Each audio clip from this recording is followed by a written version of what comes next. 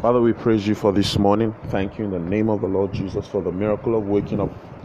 We honor you. Thank you in the name of the Lord Jesus for another time in your word. We ask in the name of Jesus that the next few moments will be moments of life, of light, and of lift. In Jesus' beautiful name we pray. Amen and amen. Well, good morning. It's an honor to be in your space bringing you God's word. And I trust that you rested well. Some of us are up already. Some of us are about our businesses already. Some of us are listening, not in the morning, or you're listening in the evening. But I'm excited every time that I can share God's word with you. Psalm 23, verse 1 and verse 2. The Lord is my shepherd. I shall not want. This is very definite. Since the Lord is my shepherd, what does the shepherd do? The shepherd feeds and guides me. I shall not want. If I am suffering want, one of the places I should check is my connectivity with the shepherd. The Lord spoke to Brother Hagin, Kenneth E. Hagin of blessed memory now, and said to him, if you will follow the inward witness, I will make you rich. The inward witness is the strongest manifestation of the leading of the Spirit. Why is it so? It's the commonest way that the Lord leads us. The Lord spoke to my pastor, Reverend Joshua Tende, and said that many people do not miss it on the spectacular, and that is true. I mean, if you see an angel dancing in a circle and spinning around a ball of fire, you will never miss it. You will remember that happened. But if you have a witness, why don't you read the Bible 1 extra hour every day? And you had another witness that said, why don't you share this podcast with somebody in your office? Because it's so suggestive, the possibility of forgetting exists. All right?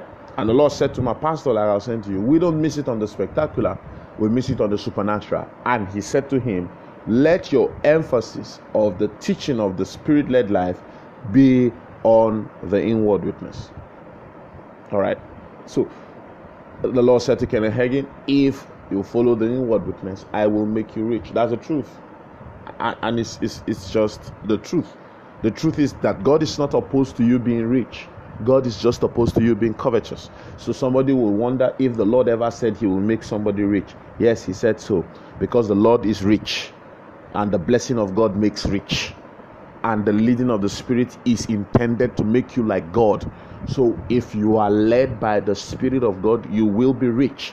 Again, Brother Hagin talks about a particular man who was broke, never had been rich, probably had not worn a shoe till he was 30, began to listen to Brother Hagin's teachings.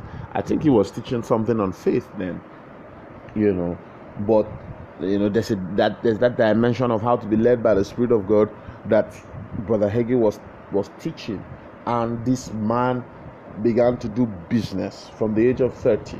And the stories have it that the man never lost $1. Imagine that you have done business and you have never suffered loss, because there is a leading of the Spirit. Psalm 47, the Bible says in verse 8, the Lord your God, the Holy One of Israel, who teaches you to profit, and he leads you in the way that you should go. God leads you to profit, guys, not to losses, to profit.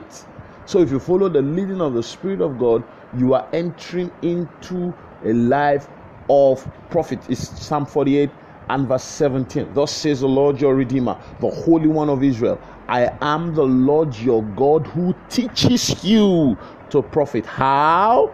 Who leads you by the way you should go. So the way you should go is the way of profit. The way he leads you there is by teaching you. The teaching of the Lord is the leading of the Spirit. There's a signature of God that is predictably upon a man that is led of God. It is the signature of abundance. If you follow the leading of the Spirit of God, you will live a life of profit. And I trust that blessed you. I'm Shegun Alemede, and I thought to bring you a word of faith and hope.